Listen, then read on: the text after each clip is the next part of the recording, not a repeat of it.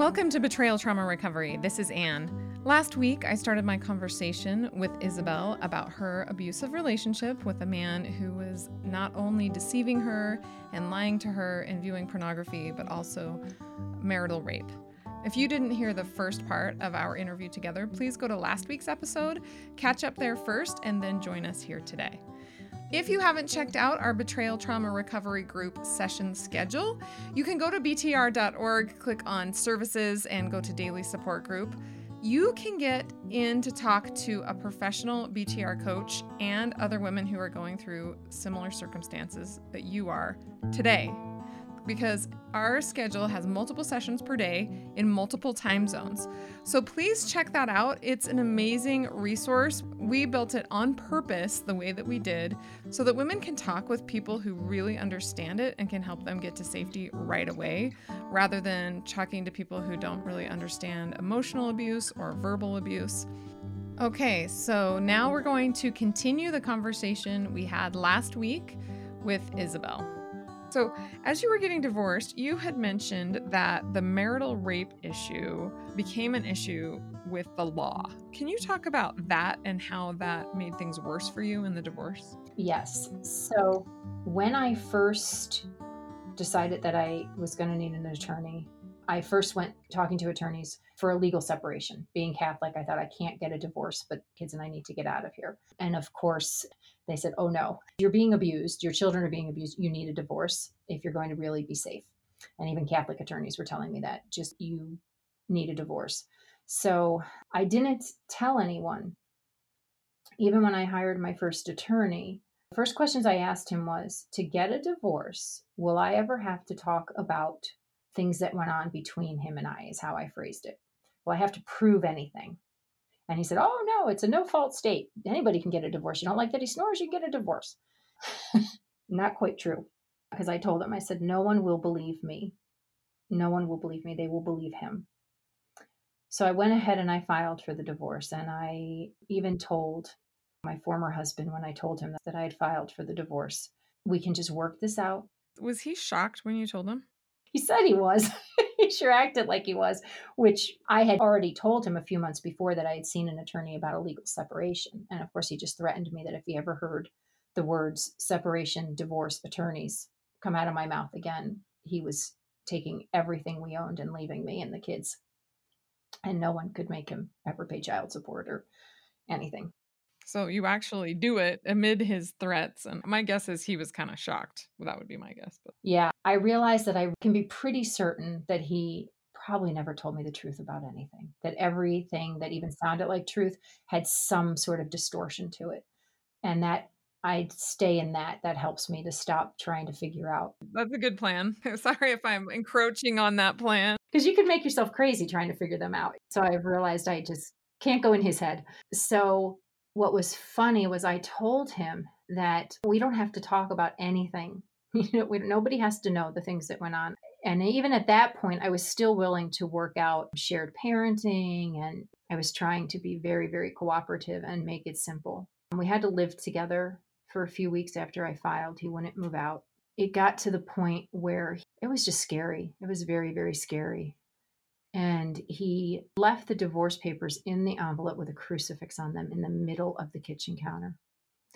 And every time I would move them into his office, he'd put them back and say, if you didn't want to have to look at this, if you didn't want the kids to see it, you shouldn't have done it. Take it back. You can still put an end to this. He started following me around the house and trapping me in closets, unlocking the bathroom door and coming in when I was in the shower and not letting me out.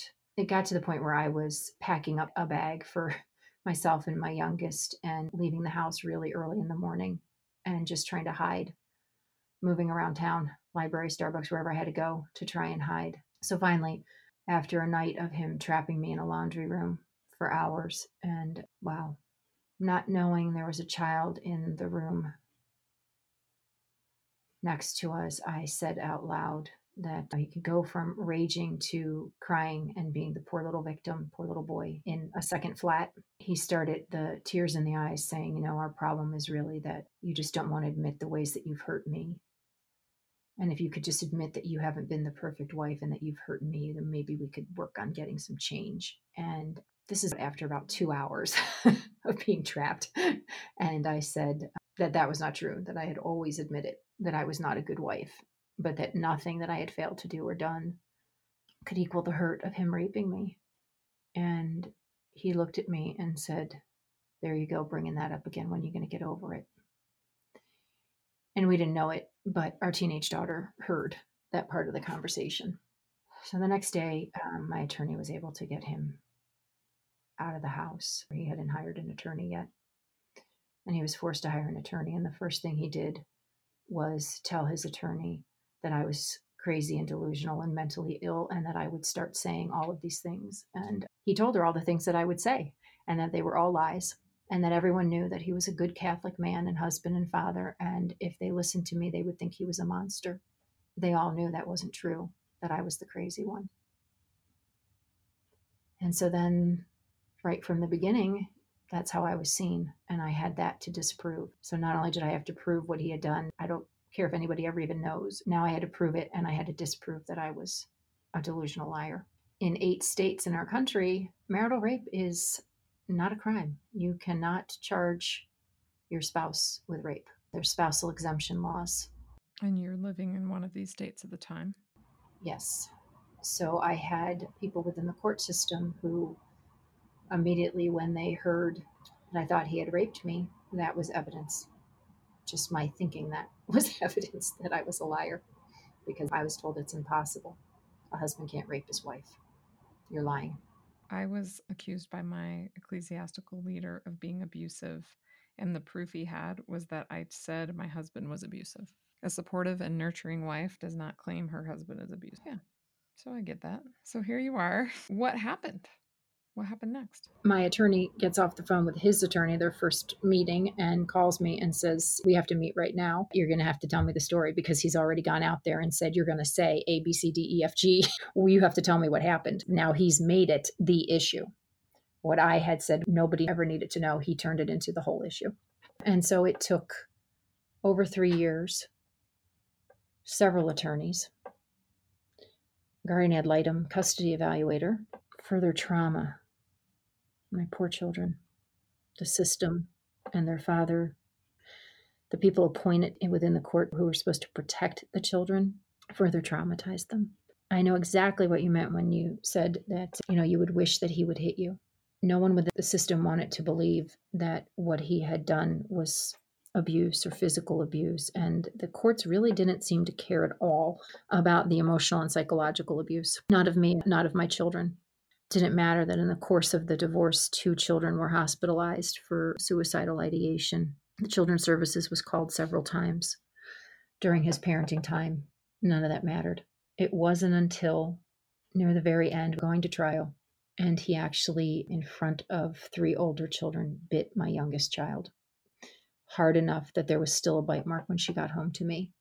I was able to get her to the guardian ad litem so she could see the evidence. And then she had to stop saying that the children and I lied, that we were the liars. We still went to trial.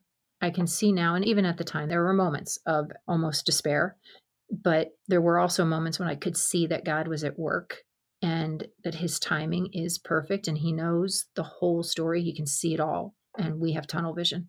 And in the end, it had to take that long and get to that point, because now my children don't have to see him unless they want to. Which, where I am, the attorneys, everyone said that that is miraculous. My kids would love that. That's how they feel right now. Like, we just wish we didn't have to go unless we wanted to, but they're forced to go and they don't like it. In the end, it all worked out beyond what anyone could imagine. The safety and the peace that we have now. Before, I was living in an absolute nightmare, whether I was awake or asleep. It was just a nightmare. And now there's days when I walk around and I'm like, wait a minute, am I dreaming? Am I awake? It's like, is this real? Do you feel like I feel like sometimes maybe this is just a terrible thing to say, but when I'm at church and the other women at church are talking about like the HOA, and how like they charge them an extra $25 at the HOA or whatever, just stuff like that they're really concerned about, and I'm smiling and I'm thinking, oh, you poor women who are so upset about the HOA. I wish you had gone through hell and then you'd be like, ah, who cares about the HOA? Right? But I don't know if that's how you feel sometimes. Oh, I'm so blessed and life is so good that these little things aren't a big deal. I'm sure even with the safety that you feel, there's still things that are happening. Do you still live in the same city? Or are you completely away from him now? No, no, not completely away, in a different home now. So, do you know of chronic pelvic floor dysfunction? Do I need to describe what that is a little bit? Yeah, you should describe it. I don't really know, and then I'm sure some other listeners don't know, but I'm guessing it has something to do with being raped repeatedly, abused, and having 9 kids. So, for years, I had debilitating physical pain. Sometimes the pain was all over my entire body. And so I was diagnosed with fibromyalgia, chronic fatigue, herniated discs, and all kinds of back diagnosis. Tested for lupus repeatedly and just thrown on lots and lots of meds to try this and try that. Nothing worked. Years and years of physical therapy. And it wasn't until he was forced to move out of the marital residence that all of a sudden PTSD symptoms popped up. And I guess that's because when you're actually still being abused, it's not considered PTSD. No, it's still trauma, constant trauma. I love it when women are living with their abuser. They say things like, I got triggered today and I need to know how to deal with the triggers. And I'm like, no. I mean, you got triggered because you're still in abuse. Yeah, this was like flashbacks and PTSD nightmares, and that all started. The pain that I experienced was primarily like in my pelvic area, my hips, my back, and it would shoot down my legs. So basically, I lived feeling as though I was being raped all the time, all the time. And so it began to trigger like memories of rapes that I didn't even have a conscious memory of. I would start to see them, feel them, relive them. So now the pain, I'm living in this chronic pain, it's triggering all these memories. There were moments, even driving the car, when all of a sudden I find myself screaming, get off of me. It became a real problem in the divorce case because it was looking like I was crazy to people who didn't believe I had been traumatized. Why did I have PTSD now? Why were my kids saying I was crying all the time and not able to sleep? And so it was very scary because they were using it to try and threaten to take the kids from me. Well, if you're not well, the kids shouldn't be living with you. And I ended up seeing a new physical therapist, a young woman who, after only treating me a few times for my back pain, asked me if she could ask me a personal question. And she asked me if I had ever been sexually abused. And of course, why? Why would you even ask that? She said that the way that my body was responding, she said, first of all, she could feel fear. She could feel fear when she touched me. And she said those muscles in a woman clench and tighten like that because they're trying to protect. That's what they do, is protect that part of your body. And she said, what you really need is an internal pelvic floor therapist. This isn't a back problem. It's your internal muscles. It's your pelvic floor muscles. It took a long time for me to get up the courage to go see someone. And I went through a couple of years of a couple doctors who specialized in chronic pelvic floor pain, an internal physical floor therapist, Botox injections where they put me to sleep and did 10 needles into my pelvic floor. Nothing working. Got to the point where pretty much they all said, look, until you're divorced and you go through years of EMDR and therapy and get over the PTSD, like we really can't do anything more for the pelvic pain. And one of them was ready to testify at my divorce trial and say she'll never be able to work. She'll never be healed from this. So the divorce gets done. It was actually just this past Valentine's Day. One of the things that I had been using to try and cope with the pain and the flashbacks from the pain was my therapist had made me Catholic guided visualizations and muscle relaxation recordings. Like, progressive muscle relaxation takes you through each of the parts of your body and has you relax those muscles. And she added to it having Jesus standing there touching me and me feeling his warmth and healing power, relaxing my muscles and his tenderness. She would move into him touching my back and my abdomen and my pelvic floor muscles, relaxing in the warmth of his healing. And On that day, on that night, lying there in my bed, I just started sobbing and I said, Jesus, I'm so tired. I can't keep just imagining you touching me and healing me. I can't do this. I'm so tired. Immediately, immediately, this warmth, and this comforting, I don't know, I want to call it a heaviness, but not the heaviness I knew of the sadness and the suffocation. This was like being held so tightly and just warmth and peace. And I felt those muscles just give, like just relax. And they hadn't relaxed in 20 some years. And I actually fell asleep lying on my back and I slept through the night. I slept through the night on my back, which never, never, ever would I have done that. And I woke up and I thought, oh, Jesus, you gave me a good night's sleep. Thank you. Like I thought that was the miracle. I had slept through the night without any nightmares. You gave me a good night's sleep. Thank you. And I got up and I started getting them ready for school. And when I bent down in the kitchen to pick something up and I just stood up, like I didn't have to hold on to the counter. Oh my gosh, something's wrong. Something's wrong. Where's my pain? Where's my pain? And it's never come back. It's never come back. After about a month of no pain, I went back to the internal pelvic floor therapist and asked her to please do an exam and feel those muscles and see, were they really healed? She had tears in her eyes and she said, I cannot explain it. She said, I would expect more dysfunction in your pelvic floor just for being the age that you are, having the number of kids you do, and never exercising. She said, and they're healed. She said, they are soft. She told me, so they used to feel like hard, dry clay. And it was so painful that she could never even reach all of them because I would just begin to have flashbacks. And I have no pain. I have no pain. And when he healed the physical pain, it healed the PTSD. I no longer take any medications of any kind. There's no depression. There's no bipolar. It was all abuse. It was all the effects of abuse. That is an amazing story. I'm so grateful that you shared it. I've been thinking about miracles a lot lately, like big miracles, and this is one of them. And there are several things in my life I want to see a big miracle, right? And it's interesting to me that you weren't necessarily looking for a big miracle, right? You just were wanting to relax in that moment. I wrote down all of the big miracles that I would like to see, and I wrote them on a piece of paper, and I said a prayer.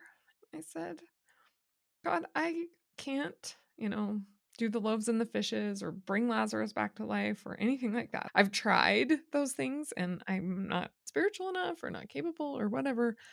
And I wrote them down and I prayed and I said, these are the things I would like to see, but I'm going to leave it up to you.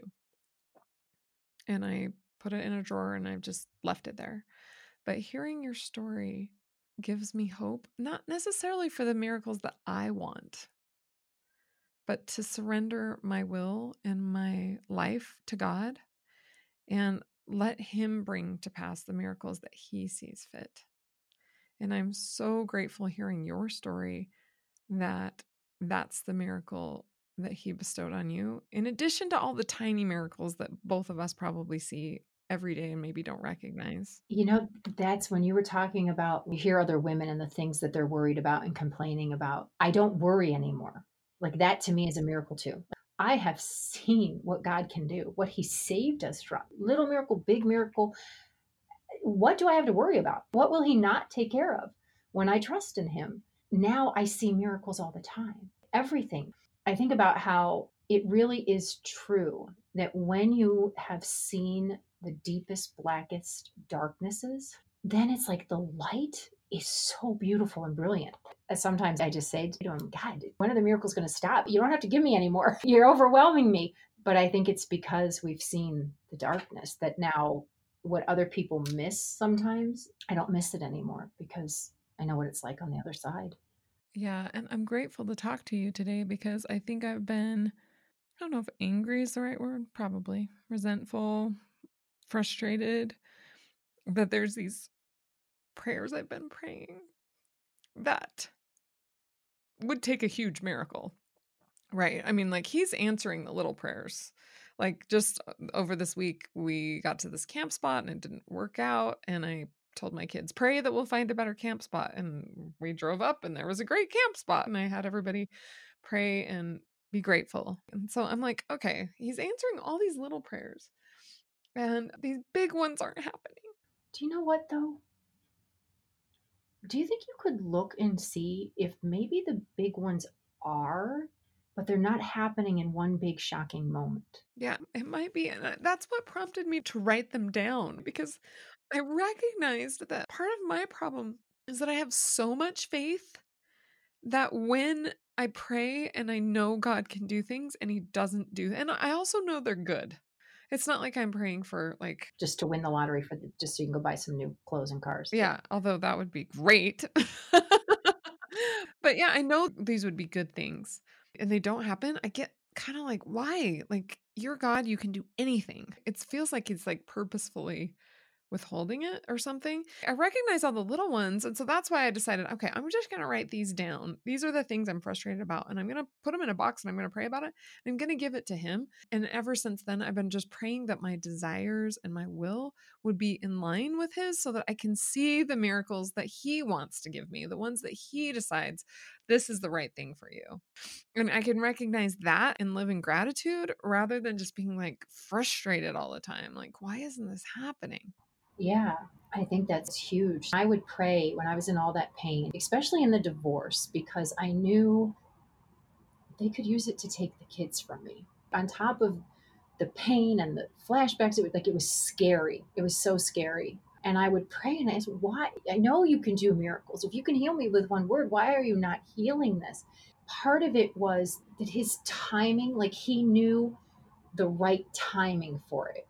My pelvic floor therapist, she said, I always knew God would heal you, but I thought it would take a lot of time and we'd have to work really hard at it. The other thing I think is fascinating, if you don't mind me like really getting into this, is that he can heal you instantly, and he did, right? Why not during the divorce proceedings where you're in so much pain? Logically speaking, with our mortal minds, have been a really good time to heal you because then you may have been more confident or stronger or less emotional. So this is what I learned because I learned to trust in him. I learned that he knows better than I do. I learned that even in the horrible pain I was in and the emotional pain, with Jesus with me, within me, I can do all things. People have said, you were unstoppable. You were absolutely, how did you do it? It was not humanly possible. And so now I can witness to people that with Jesus, if you rely on Jesus, you can do all things through him. You can. And I did it. And it's hard for me to say, like, that's probably the first time I have actually said I did it out loud because it's hard for me to take any credit for it. But I could not have done it alone. You're not glorying in yourself, you're glorying in Jesus, right? And in God. And that's the thing is people hear my story and the people I know who walked my story with me are like, there's no way. It's not humanly possible. God was with you because no one could do that alone. Absolutely.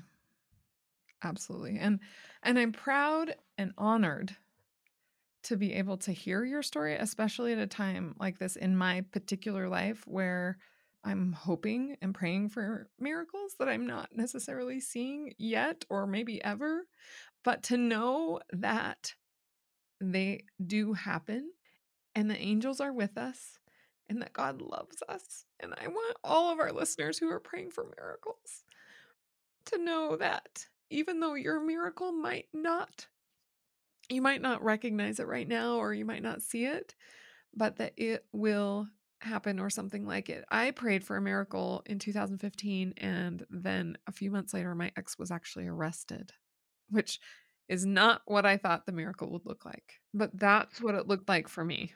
Yeah.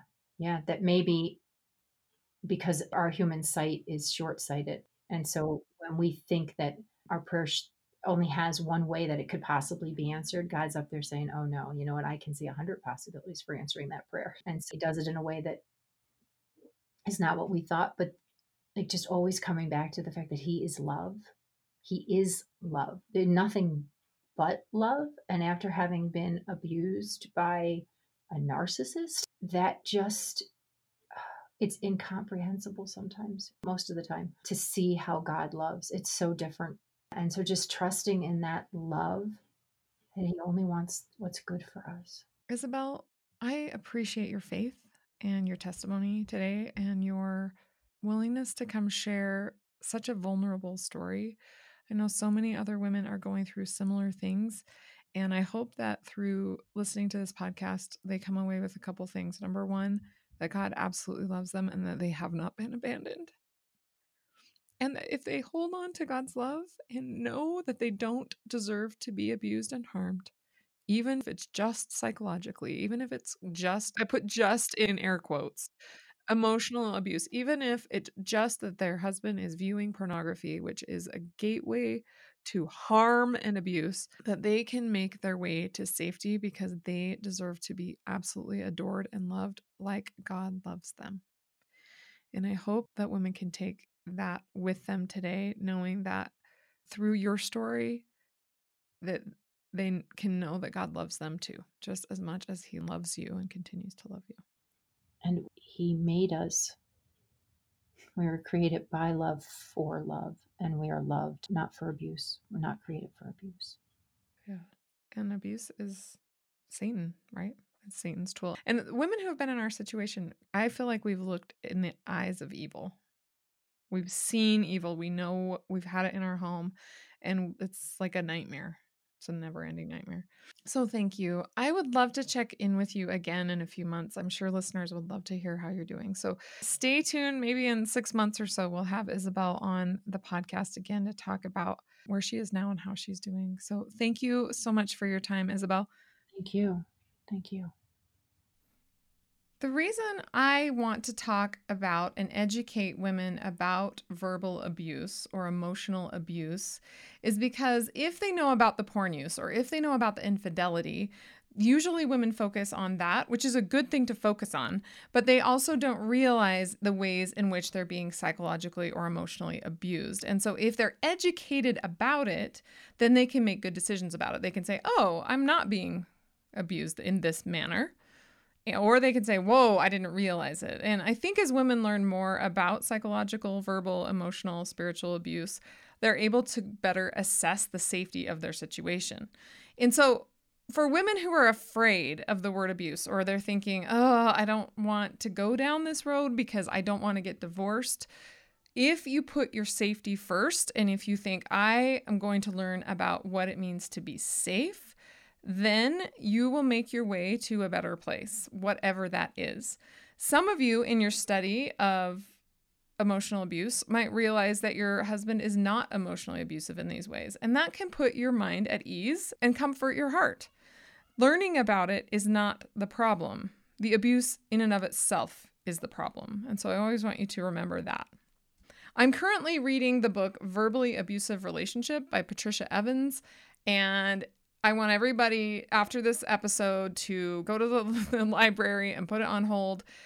It really opened my eyes. I'm going to add it to our books page, btr.org/books. If you click on it from our page, it'll take you directly to Amazon where you can buy it. It is super eye-opening, and I think it will help everyone really understand the verbal abuse that women experience in this scenario. We know that pornography use adds to this dynamic of a woman being an object or a man feeling entitled to power over her. I've recently started doing new YouTube videos, so please go check that out. Our YouTube channel is Betrayal Trauma Recovery, and that's a fun place to see our weekly update. It's a little recap of the podcast episode, and then we take your questions or comments, and then a BTR coach responds to those questions or comments. So again, that's on YouTube at Betrayal Trauma Recovery. You can also follow us on Instagram at Betrayal Trauma Recovery. On Facebook, look for Betrayal Trauma Recovery. And on Twitter at Betrayal Trauma. So we'd love to interact with you on our social media platforms. It really means a lot to me when you guys comment on these podcast articles and I get to see your responses and see what you think. I also really appreciate all of you who have rated the podcast. I love seeing your reviews and what you think. And how you're feeling about it. I really appreciate that. And it means a lot to me when I receive those reviews and those comments. So for those of you who have rated the podcast and given it a review, thank you. I really appreciate that. And until next week, stay safe out there.